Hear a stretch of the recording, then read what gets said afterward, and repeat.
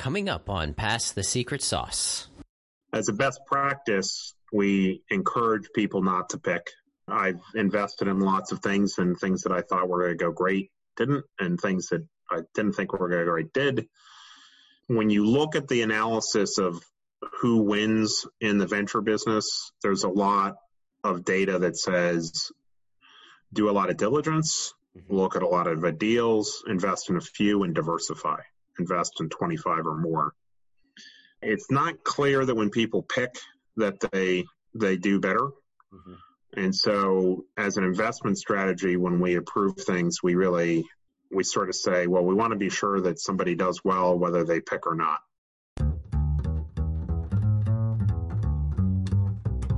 Welcome to the show. I'm Matt Shields. On Pass the Secret Sauce, we unscramble the life stories, skills, and secrets from the most wicked smart minds and interesting people to uncover their experience and recipes for success that will help you get an edge on your own life. My goal is to help you rein in on the chaos that life throws at us by learning from other high achievers. If you're new to the show, we have episodes with founders, CEOs, investors, and leaders. So if you like to learn and are motivated to improve your life, then kick back and listen to our guests pass their secret sauce. Today on Pass the Secret Sauce, we have Carter Williams, who is the CEO from iSelect Fund. Carter has a unique perspective on the fundraising efforts today. According to their research, there is about $60 trillion of high net worth individuals available today. So meaning there's $60 trillion that is sitting in people's bank accounts right now, not producing anything. Carter wants to be able to help connect those high net worth individuals in a unique way with people, with startups that are looking for the funding to be able to basically push humanity forward. So we have a good conversation about how they're looking to do that and the efforts that they are putting forth to, again, be able to connect those individuals together. So without further ado, on today's episode of Pass the Secret Sauce. Friday and Saturday night, we always ate together as a family. I think this was the time period before everybody seemed to be out doing sports. So my father was a lawyer on Wall Street. Oh, wow. And often would sort of come home late, 7 o'clock. But Friday and Saturday night, we always had dinner together. And he always, each night, gave us a problem one of his clients had.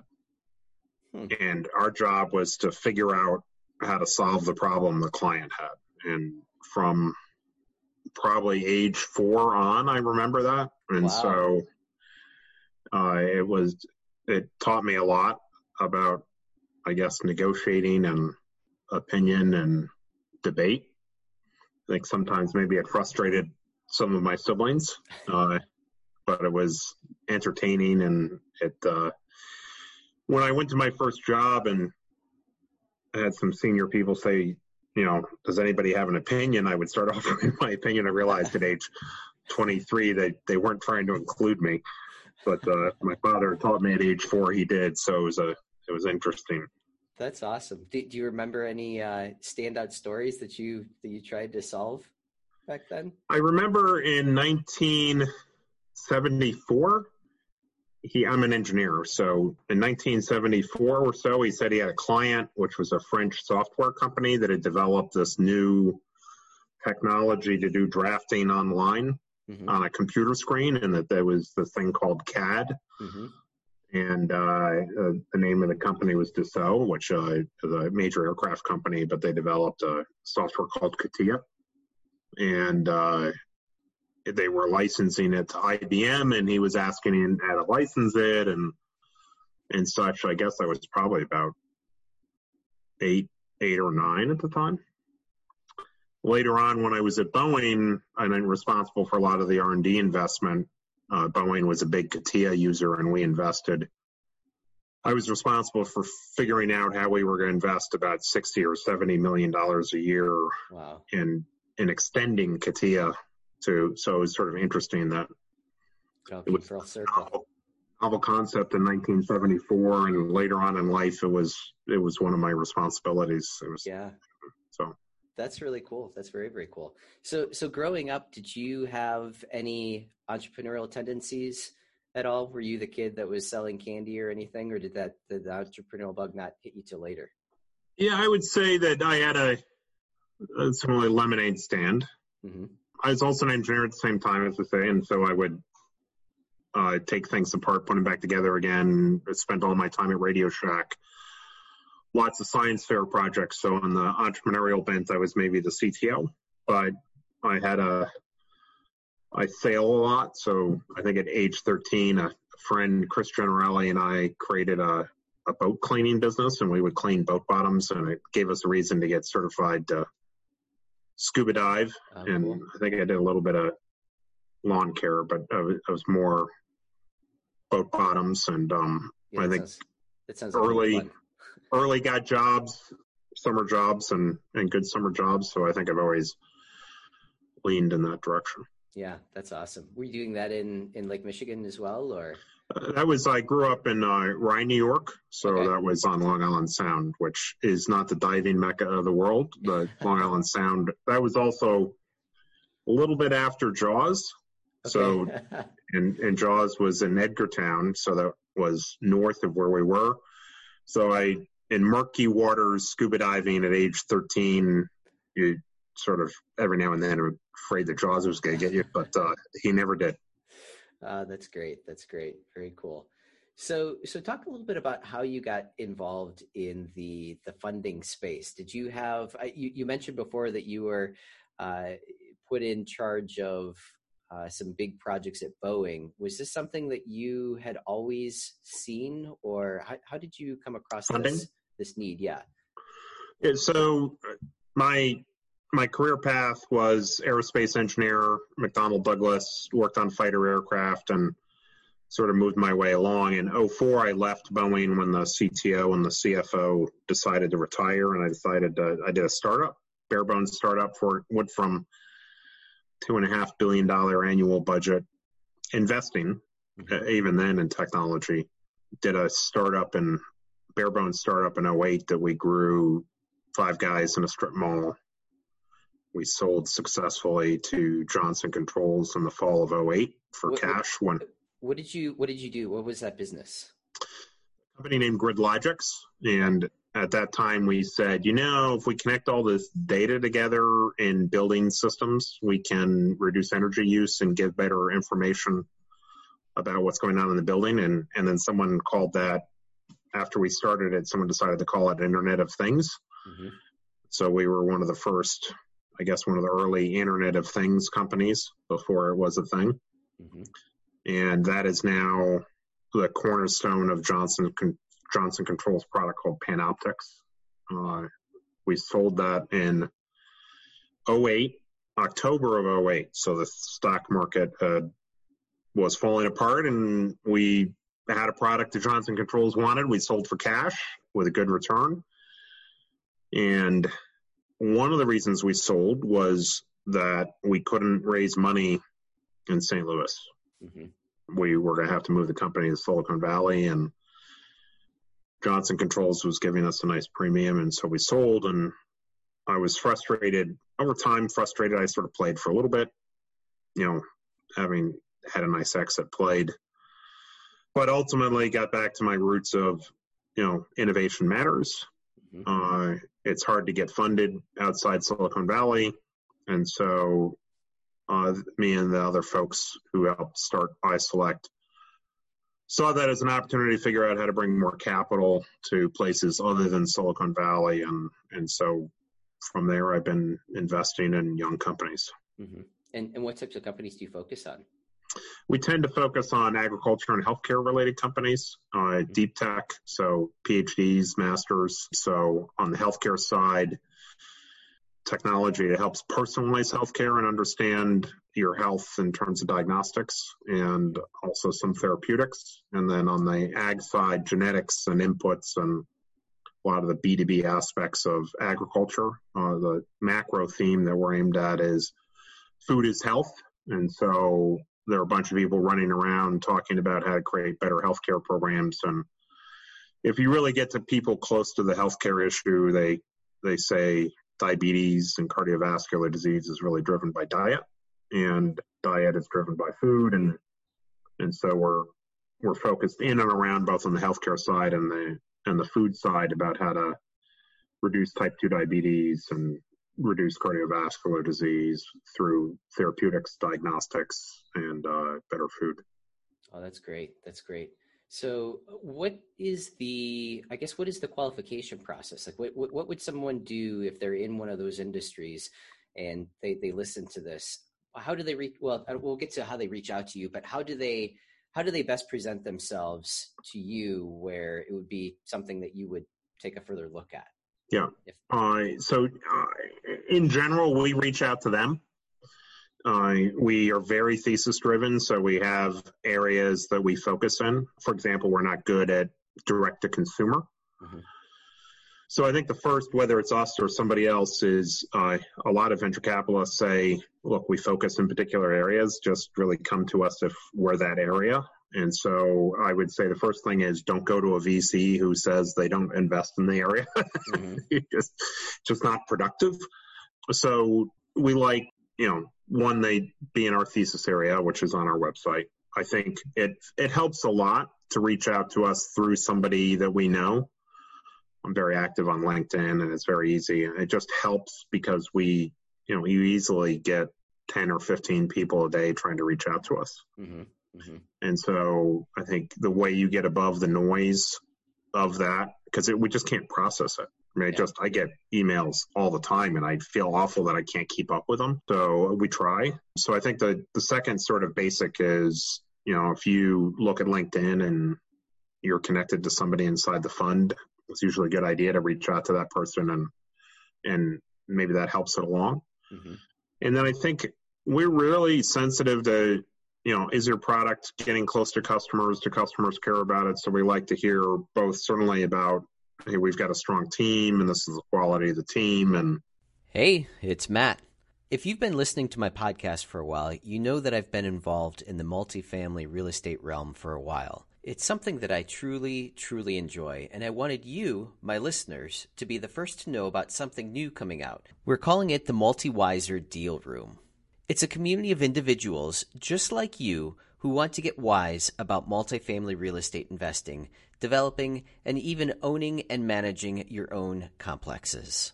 You'll be able to network with people from all sections of the industry, from investors looking for deals, project managers looking for investors, real estate brokers, property management agencies, contractors, remodeling experts, finance gurus, you name it, we're going to have it in the network. I've been at this for a while, and I know it takes a community to make just one of these projects happen. And the MultiWiser Deal Room is my attempt to shorten your learning curve and get you plugged into leading experts fast who can help you close your own deals.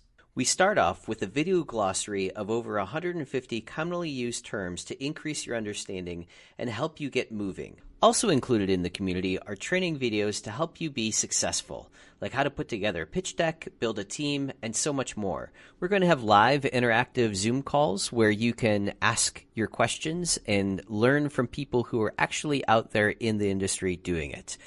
For more information, go to multiwiser.com. Here's the technology, but people who are insightful about the customer, it could be a therapeutic, so it might still be years before they see a customer, but real sensitivity to the customer and what the customer challenge is. It's very helpful to hear that early in the process. Mm-hmm. We generally think, we very quickly look at people and determine whether they're qualified. Mm-hmm. If somebody says, I'm going to go into ag tech genomics, but I started out as an English major, mm-hmm.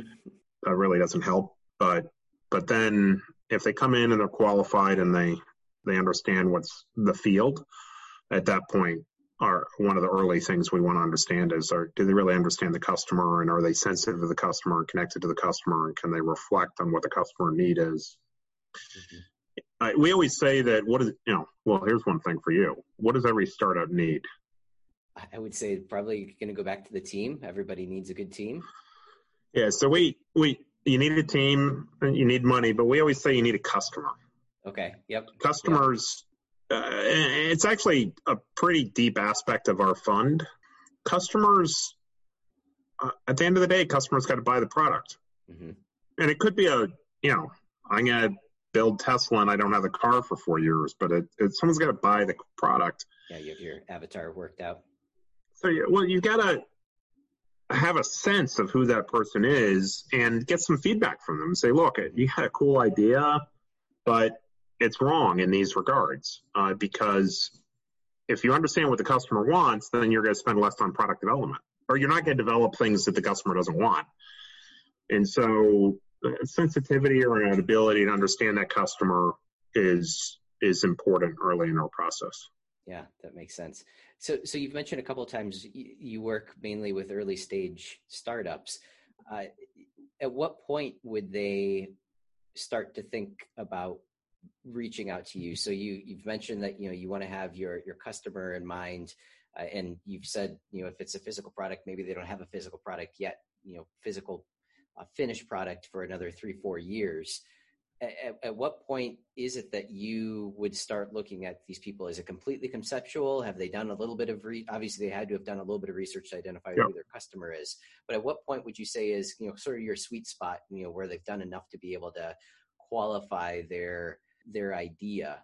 What would they have had to have checked off before they would reach out to you? Yeah, so we typically invest in technically what would be called a seed round or a Series A, mm-hmm. which typically means that the firm is on their own raised $300,000-$400,000 from family members and other people close to them, people that they've got a reputation with that know them, and that they've done that type of work, and they've put some skin in the game and exhibited that they're willing to take the risk. So in terms of product, it really depends. If it's a drug, we'd like them to be mid-phase 1. So they're sort of doing the safety studies. But if they're doing software, that they've developed some aspects of the software. In all cases, that they've had some conversations with customers. On the drug side, that they've talked to the FDA. On the software side, that maybe they have a few users using the product. So we just want to see the beginnings of that traction. Mm-hmm. They don't have to have revenue. They don't have to have a completed product. On software, they could be a year from completed product. But that's sort of the rough. So we tend to invest at the same time as other venture capitalists, other early stage venture capitalists. Excellent. So you've mentioned a couple of times that this is a fund. So flip this on the other side as well. Is there opportunity for people that want to invest in this fund and help participate in some of these startups? Do you take investment that side? So this is a really shocking number, and I've checked it a dozen times. And in the United States, the overall net worth in the United States is somewhere north of $90 trillion. Mm-hmm. 60 trillion of it is in accredited investors or better. So 60 trillion to invest in startups, you really need to be accredited. There's $60 trillion of accredited wealth in the United States. Mm-hmm. The thing the United States is best at is innovation. And there are lots of reasons why we're best at it, but we're really best at innovation, on the best in the world by a large margin. Mm-hmm. So the venture capital industry in the United States is only $450 billion. That's a big number. Wow. Mm-hmm. But the hedge fund industry is probably $2 trillion. The ETF markets and all that, all these other markets are huge, but if you think about it, the thing that's we always talk about, what's the policy? Who's going to make the economy better? The people who make the economy better are frankly entrepreneurs and innovators who look at a problem and say, I got a better way to do it. Now, maybe they're backed by venture capital, or maybe they're backed by their friends, or maybe they're backed by their family, or maybe they're starting a new restaurant, or they're funded in a lot of different ways. But for a country that on the world stage, the greatest thing they deliver is innovation. To think that we have $60 trillion in the United States, and only $450 billion of it's allocated to new startups. That seems to me like a gap. So when we started iSelect, we sort of said we want to do two things. Thing one was be really good at agriculture and healthcare venture. Thing two was, why don't we change how people invest? And so when we thought that the reason why people didn't invest in venture capital was because of risk. What we discovered was it has a lot to do with access. So if you want to get involved in a good venture capital fund, the minimum is $20 million and there's a waiting line. So I know billionaires that will not invest $20 million in one thing. So this is not a $20 million minimum is a pretty high bar. And so we said, well, what if we made it 50,000 and made it so that you could invest whenever and that there was no waiting line? And so we actually have done a lot of innovation around fund structure. And then we said, if less than 1% of the country that can invest in venture capital does invest in venture capital, what will it mean to the country if we get 3 or 4 or 5%? And so we are on a mission to reach out to registered investment advisors and financial advisors and broker dealers and people, wealth managers, and all the people who help wealthy people figure out where to invest and have conversations with them about where venture capital fits in. And we've done a lot to sort of structure our investments process so that somebody can come in at any time and make investments and get access and help get a good return, while also the positive externalities is if we fix food or fix healthcare, that I just think this is a more direct way to fix those problems. Yeah, no, that makes perfect sense. So you said there's basically a $50 minimum buy-in to $50,000 minimum. 50,000, yes, yep. 50,000. And would they just go to a website and sign up for this, or how do they find out about it? We typically go through a wealth manager. Okay. And so a financial advisor. So someone certainly can reach us directly and we can work through that. They also could have their wealth manager talk to us, their financial advisor, but both are available. Because of the regulatory environment, it's usually good to have a wealth manager involved to make sure that people are making the right decision. But if you go to our website, you can either talk to the little box on the bottom right-hand side and get connected or reach out to our sales team and we can figure out a way to help you through the process. That's great. Are they able to choose the types of investments that they participate in, or is it basically just sort of a lump fund that gets allocated toward? They can choose. We said a few things. We said, let's make it $50,000 minimum. Let's make it so that people can choose and let's eliminate it so there's only one K1. It's sort of odd that's an important thing, but I've been in front of many investors and they say, how many K1s do I get and is it on time? So we designed for all of those things. As a best practice, we encourage people not to pick. I've invested in lots of things and things that I thought were going to go great didn't, and things that I didn't think were going to go great did. When you look at the analysis of who wins in the venture business, there's a lot of data that says do a lot of diligence, look at a lot of deals, invest in a few, and diversify. Invest in 25 or more. It's not clear that when people pick that they do better.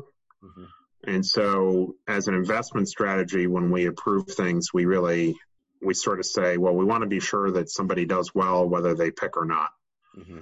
And so we encourage people on early stage to basically just invest in the next 25 opportunities we have. We have created something unique. So the other way people make a lot of money in venture capital, like Yale. So people often talk about what a high performer Yale is in venture. And when you dig into it, they say, well, it's because they invest in venture capital. It is sort of. The thing that they do is they invest early. 1 out of 10 deals might really mature to something big, but they also get follow-on rights. So when it's a mid-stage, Series C, later stage deal, they reserve the right to invest a lot more at that point with the venture funds that they invest with. And really what they do, they sort of leverage that up. It's like an option, like a warrant, and it lets them leverage up their investment once they've got some more information and certainty. So what we did is we created a function inside of our portfolio that says you can invest in the early stage, what we call our alpha portfolio. It's sort of a 1 out of 10 will really take off. And then as it moves to the later stage, you can change your allocation and invest more. Mm-hmm. So a way to think about this is you go to Silicon Valley, you invest in a bunch of deals, and Facebook and Uber show up and out of your portfolio, and now it's 24 months, 36 months into it, and 24 months before going public, but it's pretty clear these things are moving quick. Mm-hmm. At that point, you can sort of make a decision and say, yeah, I invested $10,000 originally, but, I'd like to invest $100,000 at this point. And so we've given that people that, I think we're one of the first people to sort of create that capability for people to change their strategy. And that's what we're trying to do. So we're trying to make it easy for people to invest and then make it so that as the companies mature, that people can double down and triple down and increase their investment. Yeah, I love it. This is great. I mean, it's great on both sides. Again, you talked about the shortfall of funding for the entrepreneurs, but then also exposing those entrepreneurs and those ideas to the other investors. I absolutely love it. So, we have a lot of collaboration between our investors and the entrepreneurs, and they even help find customers for them. So we call that.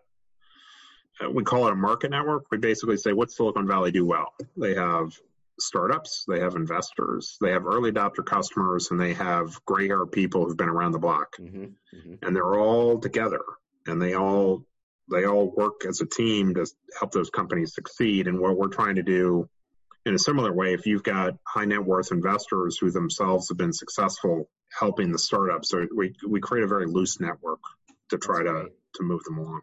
Yeah, I really like that a lot. So it's I mean, it is sort of a holistic type system where you cover all the bases there, counseling and advice and funding and investments. So I really like that a lot. Good. We want to expand the amount of people paying attention to it. Yeah. It's been a lot of effort to get to here.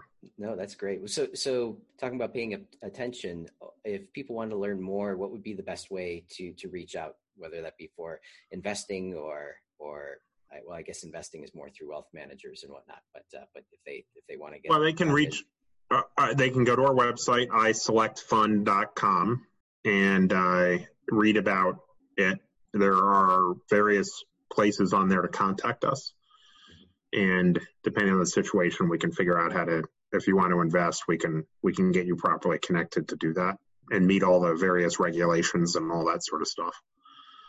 So that's probably the best way to do it. Love it. Excellent. Carter, this is fantastic. I'd love to be able to, connect with you again at some other point, and maybe we can dive into some of the projects that you're even working on, if you're allowed to disclose any of those types of things. I think that'd be really interesting as well. So I'd enjoy it. Yeah. Excellent. Well, until next time then. Thanks for Until next time. Take care. Thanks for listening. And remember, pass the secret sauce.